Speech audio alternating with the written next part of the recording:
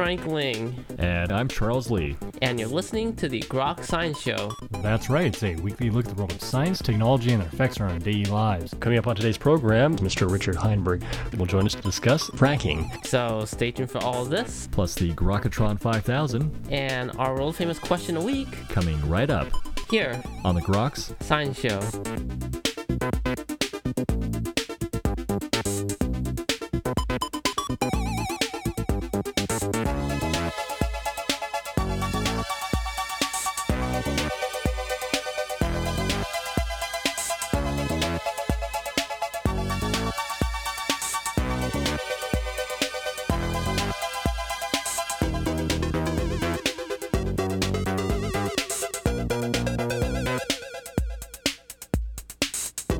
Welcome back to the Groks Science Show. Well, the rapid spread of hydraulic fracturing, otherwise known as fracking, has temporarily boosted U.S. natural gas and oil production and sparked a massive environmental backlash in communities across the country. The fossil fuel industry is trying to sell fracking as the biggest energy development of the century, with slick promises of American energy independence and benefits to local economies. Well, a new book, Snake Oil: How Fracking's False Promise of Plenty Imperils Our Future, casts a critical look at the oil industry hype that has hijacked America's energy independence. The author, Mr. Richard Heinberg, is the award-winning author of 10 previous books, including The Party's Over, Power Down, and The End of Growth. And we're very pleased to have you today on the program. Mr. Heinberg, welcome to the Grok Science Show. Well, thank you very much. Good to be with you. Certainly our pleasure. Certainly a fascinating book you've written, again, called Snake Oil: How Fracking's False Promise of Plenty Imperils Our Future. I'm curious, maybe first, before we get into this whole issue of fracking, it's driven by this concept of peak oil. Sure. Peak oil is really a conversation that's been going on among petroleum geologists and engineers for years, and it all really centers on the fact that oil is a depleting, non-renewable resource. So as time goes on, we extract it using the low-hanging fruit principle. We get the easy, cheap stuff first, and then with every passing year, the amount of effort required increases. Over the last 10 years, the oil industry has increased its investment about double, about 100%, and also doubled the number of wells drilled. And yet, actually, over the last decade, the price of oil has increased dramatically, and the total amount of oil brought to market hasn't increased very much at all. So this would be evidence that we're approaching the point of diminishing returns, essentially, where it just is no longer possible to increase the amount of affordable oil available to modern industrial economies. And that could be a big turning point because, of course, we're enormously dependent on oil for virtually all of our transportation. And is there sort of a timeline for when point of no return hits? Well, back in 1998, two petroleum geologists named Colin Campbell and Jean Laherrère published an article in Scientific American where they suggested that regular conventional oil would peak out before about 2010, and if you added in the unconventional oil, that tar sands and heavy oil and polar oil and deep water oil and so on, that would all top out roughly around 2015. And it looks like we're pretty much on track because regular conventional oil stopped growing around 2005, and if you subtract out the tight oil and Canadian tar sands and the other unconventionals, actually world oil production has declined a little bit since 2005. Of course, the oil industry, there's another side to this discussion, and it's being led by the heads of the oil companies who say, no, don't worry, drive on. There's no problem here. And what they, of course, the main exhibit that they point to is the fact that U.S. oil production has actually increased substantially in the last 2-3 years, almost entirely as a result of developments in North Dakota and Texas. The tight oil plays, or shale, sometimes called shale oil. That's a little bit misleading because there's a totally different resource out west in Colorado called oil shale, so it's potentially confusing. But if we call this stuff tight oil because it's in tight reservoirs, low porosity, low permeability rocks, that's more accurate. So even though production seems maybe going up in certain areas, what about demand? Is that also growing up, or do you think supply can meet demand? Well, demand has actually pretty much subsided, at least growth in demand has subsided in the U.S. and Europe.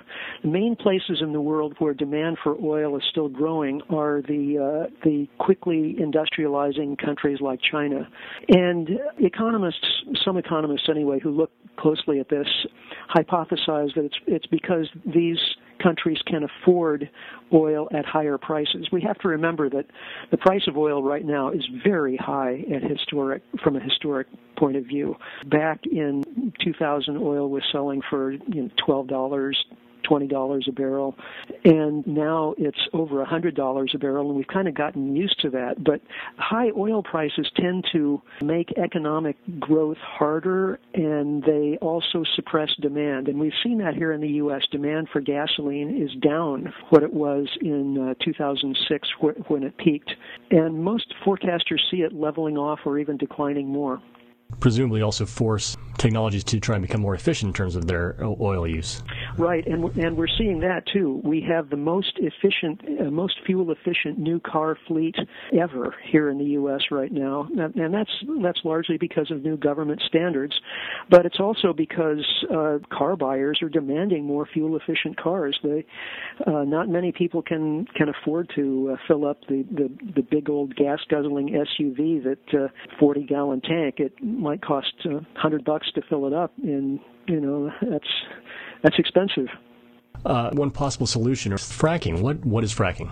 Well, fracking or hydrofracturing is drilling down maybe a kilometer or so, and then angling the well bore so that it becomes horizontal. So you're drilling, instead of drilling straight down, you're drilling laterally into the oil or gas bearing layer to improve the contact between the well bore and the fuel bearing layer, and then forcing large amounts of water, typically 3-4 million gallons of water at high pressure through holes in the well casing to fracture the rocks to release the oil or gas.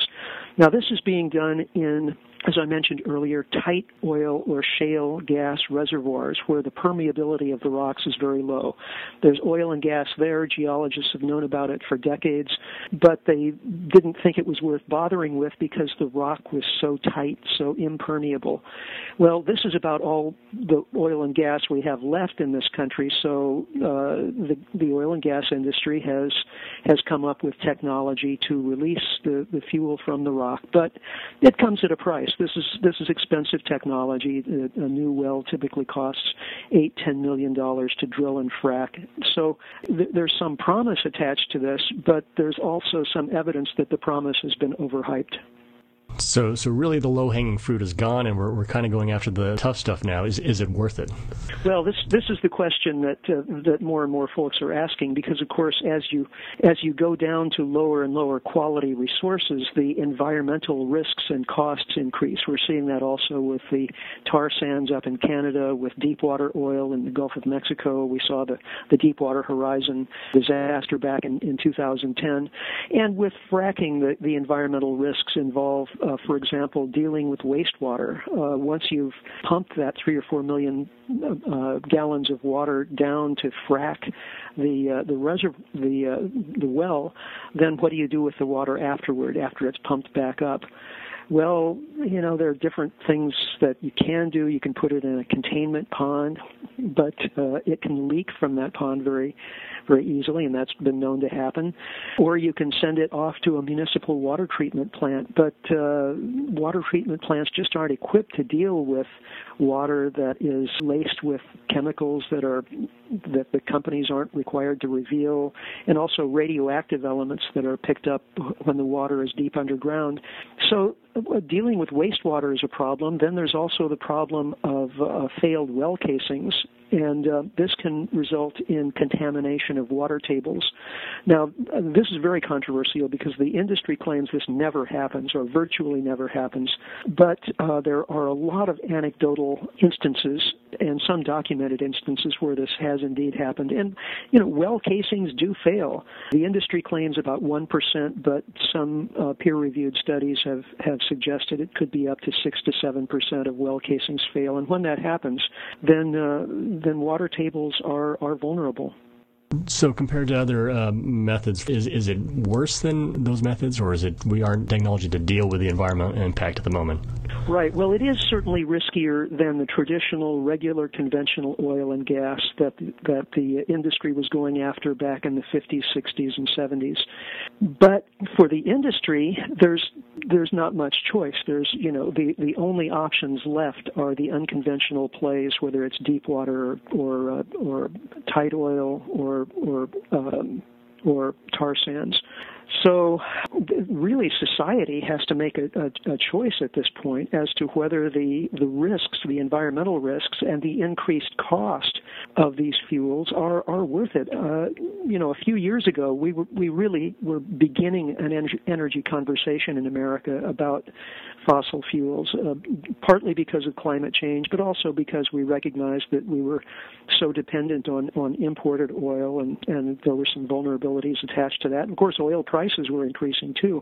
But since the shale bubble, we've had so much public relations about this, radio and TV commercials and print ads and so on, all telling us that America is about to become the next Saudi Arabia and that we have 100 years of cheap natural gas.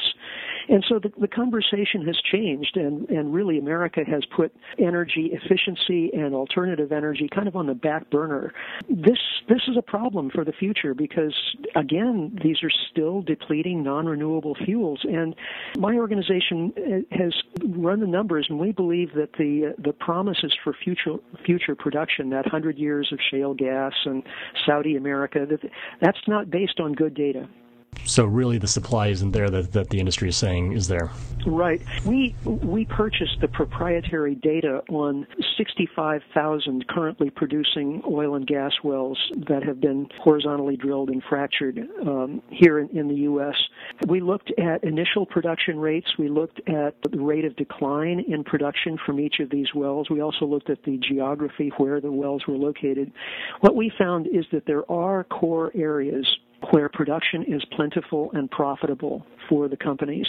But the core areas are usually pretty small, usually just a few counties in each of the geologic plays where the fracking boom is taking place. Once you get outside of those small sweet spots or core areas, initial production rates are much lower, and the rate of decline in production in each well is very high, up to 60, 70, even 80% in the first year. Now, the industry has claimed that the production profiles of the oil wells and gas wells in the core areas are typical entire plays, and that's what's led them to make the claims that they have of future production potential. But we believe that those claims are wildly overblown, and that in fact we're going to see probably declining production of shale gas and tight oil before 2020. So their prediction is really based on the cherry picking of best wells. That's what it appears to us, yes. What about the other factor of this is that they're saying it's going to create a lot of jobs as well? Right. Well, this is also problematic. Certainly there is initial economic activity around fracking for local communities. Obviously, hotels do very well, and restaurants, and so on. But this tends to be a pretty short-term phenomenon. Usually it lasts a couple of years. Most of the high-paying jobs that are attracted to fracking are out of town. I mean, experts, petroleum engineers, and so on are flown in from Oklahoma or Texas. And once their job is done, they fly out again. And many of the local jobs that are created are pole dancers, prostitution is much higher in these areas, gambling, so on. So that's questionable. And then the tax revenues to local and state governments are higher as a result of oil and gas extraction. However, they're not high enough to offset the increased costs just from increased road damage. It takes about 2,000 18-wheel tractor-trailer trips per well to bring in the water, the chemicals, the drilling rig itself, and so on, and then to cart these things away when all's said and done. And that creates a lot of road damage. And we're talking, again, about tens of thousands of wells. So it adds up. And it turns out when we did the numbers with Texas and Oklahoma, that the amount of road damage considerably outpaced the tax revenues. So overall, it sort of sounds like this is not really a very sustainable industry, a sustainable source of energy. How is it that it's gotten to the point where it's gone through a boom and oversold, if you will? Right. Well, the companies that are leading the way, companies like Chesapeake, Devon, XTO, Range Resources, and so on, they all got out early on and bought leases to thousands, millions of acres in some cases. And those leases carried a clause that said they had to be drilled within the first 3 to 5 years. So the companies had to drill faster, actually, than was economic for them because they drove down the price of natural gas in this country from, it was about $12 a thousand cubic feet in 2005, and they drove it down below $2 a thousand cubic feet to the point where really they were losing money on actual production. So the companies have been able to maintain profitability by concentrating on liquids, natural gas liquids and oil, which the price of those is much higher than for natural gas itself, and also by dumping leases on other companies, selling leases, for example, to the majors like Exxon and Shell, or to the foreign companies, the Chinese oil companies, and so on. And Shell, which bought a lot of these leases a few years ago, just announced a $2 billion write-down. Apparently, these are leases in non-core areas, and they have finally realized that they can't make money drilling in these areas. So it's ended up being a kind of real estate pump and dump operation for many of the companies. Big companies just didn't know what they were buying. Right, and we're likely to see more of these write-downs as time goes on. It's just opinion, but it appears to be sort of the next stock market or Wall Street bubble that's going on right now. I mean, we've seen the internet bubble around 2000 and the real estate bubble of the last decade, and it appears that the shale craze is really just the next bubble, and it looks as though it's about ready to burst. So what happens after it goes pop? Well, after it goes pop, we see higher natural gas prices, lower production. U.S. oil production will start to level off and decline again as well. This is not hard to foresee once you have the numbers in place. And the companies, of course, are seeking to promote natural gas exports right now as a way of staying profitable. In fact, the U.S. is still a net natural gas importer. We import natural gas from Canada. And actual shale gas production for most of the plays has already entered a plateau or decline phase. The only play that's still increasing in production is the Marcellus in Pennsylvania and West Virginia. But nevertheless, the companies are promoting exporting natural gas from the U.S. to Europe, South Korea, and Japan because prices are so much higher there, whereas here natural gas is selling for $3 and change per thousand cubic feet. In those countries, it's going for $12 to $17, so they can get higher prices, and in the process, of course, that would raise prices for natural gas here in the U.S. because, of course, if they could get a higher price elsewhere, they'd sell as much as they could in LNG, and that would lower the supply for North America and utilities, plastics and chemicals company, the fertilizer industry, all would be paying higher prices for natural gas, which of course would negate one of the sales points for the shale revolution, which was the promise that we'd have cheap natural gas as well as plentiful gas for a long time to come. So what should we do about this whole idea of fracking, and what's the better alternative? Right. Well, there is a huge citizen uprising against fracking going on all throughout fracking country. There are hundreds of ad hoc environmental organizations that have sprung up from out of nowhere. This is not the Sierra Club or NRDC.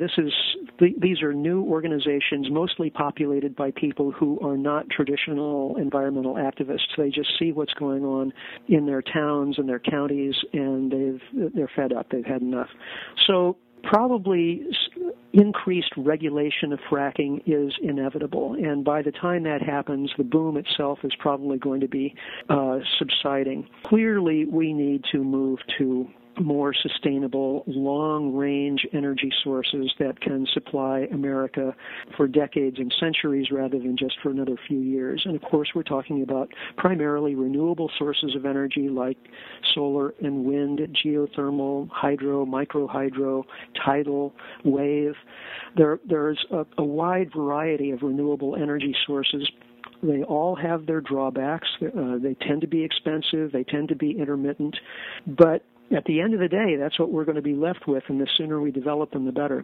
Is your impression that it's just going to take running out of oil before we get to the point where we're going to actually start trying to develop that, or do you think officials in government are starting to think seriously about alternative fuels sources? Well, the development of alternatives is occurring faster in some other countries. In this country, unfortunately, we have dragged our feet, and the reason it's important to get out ahead of the market price, it's true, if we just wait for oil, gas, and coal to become more scarce, they'll get more expensive, and that will help to drive the transition to alternative sources of energy. The problem is if we wait for those price signals, if we wait for the market to take care of it, we will have waited too long, because it takes not just months or years, but decades to make a complete energy transition. And it's also going to take an enormous amount of investment capital. And if we wait until fossil fuel energy is just too expensive, then we won't be able to bootstrap the process with energy from alternatives. We'll still be relying on energy from fossil fuels, but that energy will have gotten too expensive to enable us to afford to still use fossil fuels for our basic needs like transportation and agriculture, and subsidize the transition to renewables. So we have to get out ahead of the game, and unfortunately, that requires policy. It's certainly tricky to get policy going these days, or any day. Yes, I'm afraid you're right. I'm curious, so we are running slightly out of time. If you maybe just have some final words on fracking and its false promise of plenty. Yeah.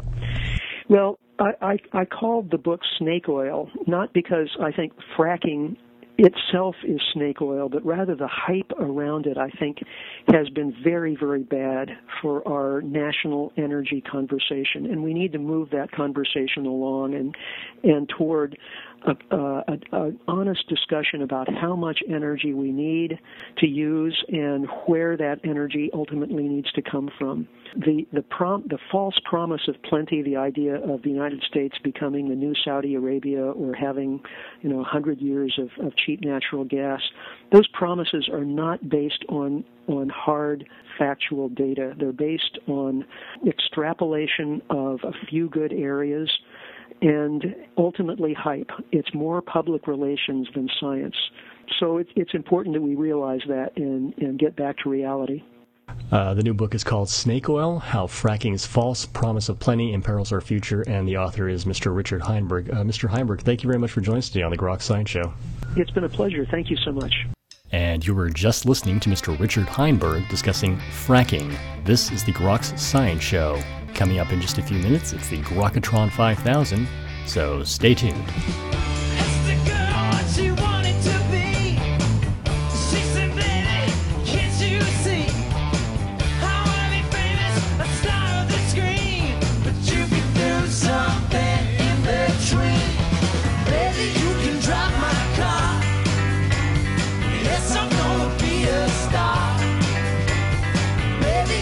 Drive my car, and I love you.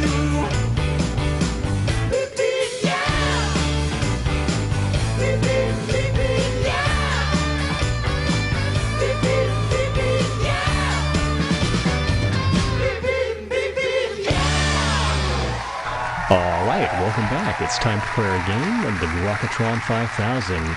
Today, the Grokatron 5000 has chosen the topic Snake Oil or the Real Deal. And so for the following 5 individuals, the Grokatron 5000 would like to know if you think they're Snake Oil or the Real Deal, and a little reason why. Mr. Heinberg, you ready to play the game? Sure, I'll do my best. Okay. Here we go. Person number 1, Snake Oil or the Real Deal? It's the real estate mogul, Donald Trump. Well, I don't know Donald personally, but I'd put him in the snake oil category. Yeah, the reason I do that is just, I mean, the guy's a speculative real estate investor, and that kind of speculative investment is what's driving the snake oil fracking boom anyway. Yep. All right, number 2, golfer Tiger Woods. The guy's, at least he has a skill and talent that is remarkable, that's been honed and developed over years. So, I'm willing to give him some credit and call him the real deal. All right, very good. Number 3, former Vice President Al Gore. Al Gore, yes. Well, Al has put himself on the line with regard to climate change, and he's gotten a lot of forgive the pun, but he's gotten a lot of heat for it, and I think he deserves some credit for the work he's done over the past more than a decade on behalf of planet Earth. So, yeah, I'll call him the real deal. Number 4, it's the pop star Lady Gaga. Lady Gaga. Wow. I'm not a big fan of popular music. I'm a classical music guy, but I've heard just enough of Lady Gaga to recognize that this is a person who actually has a lot of genuine, musical ability. And despite all the flash and glitz, I think there's a real artist there. So, yeah, I'll say she's the real deal. All right. And finally, number 5, President of the United States, Barack Obama. Barack. Oh, I have to give him a mixed view. I can't totally put him in either category, but I have to say I've been pretty disappointed with. In his first term, he did practically nothing on climate, and he has heeded some of the industry's exaggerations about future supply of oil and natural gas uncritically. So I have to say I'm leaning towards snake oil. All right. Well, maybe he can redeem himself in his final term here. I would hope so. I would hope so too. Yes. All right. Well, Mr. Heinberg, I want to thank you very much for sticking around, playing our game, and again talking about your book, Snake Oil: How Fracking's False Promise of Plenty Imperils Our Future. Thank you so much for your time. Sure. My pleasure. And that's all for this week's edition of the Grok Science Show. Make sure you tune in next week for more from the world of science and technology. If you'd like to contact us here, you can email us at science@groks.net. For Grok Science, I'm Frank Ling. And I'm Charles Lee. Make sure you also see us on the web at www.groks.net. Have a great afternoon and keep on grokking.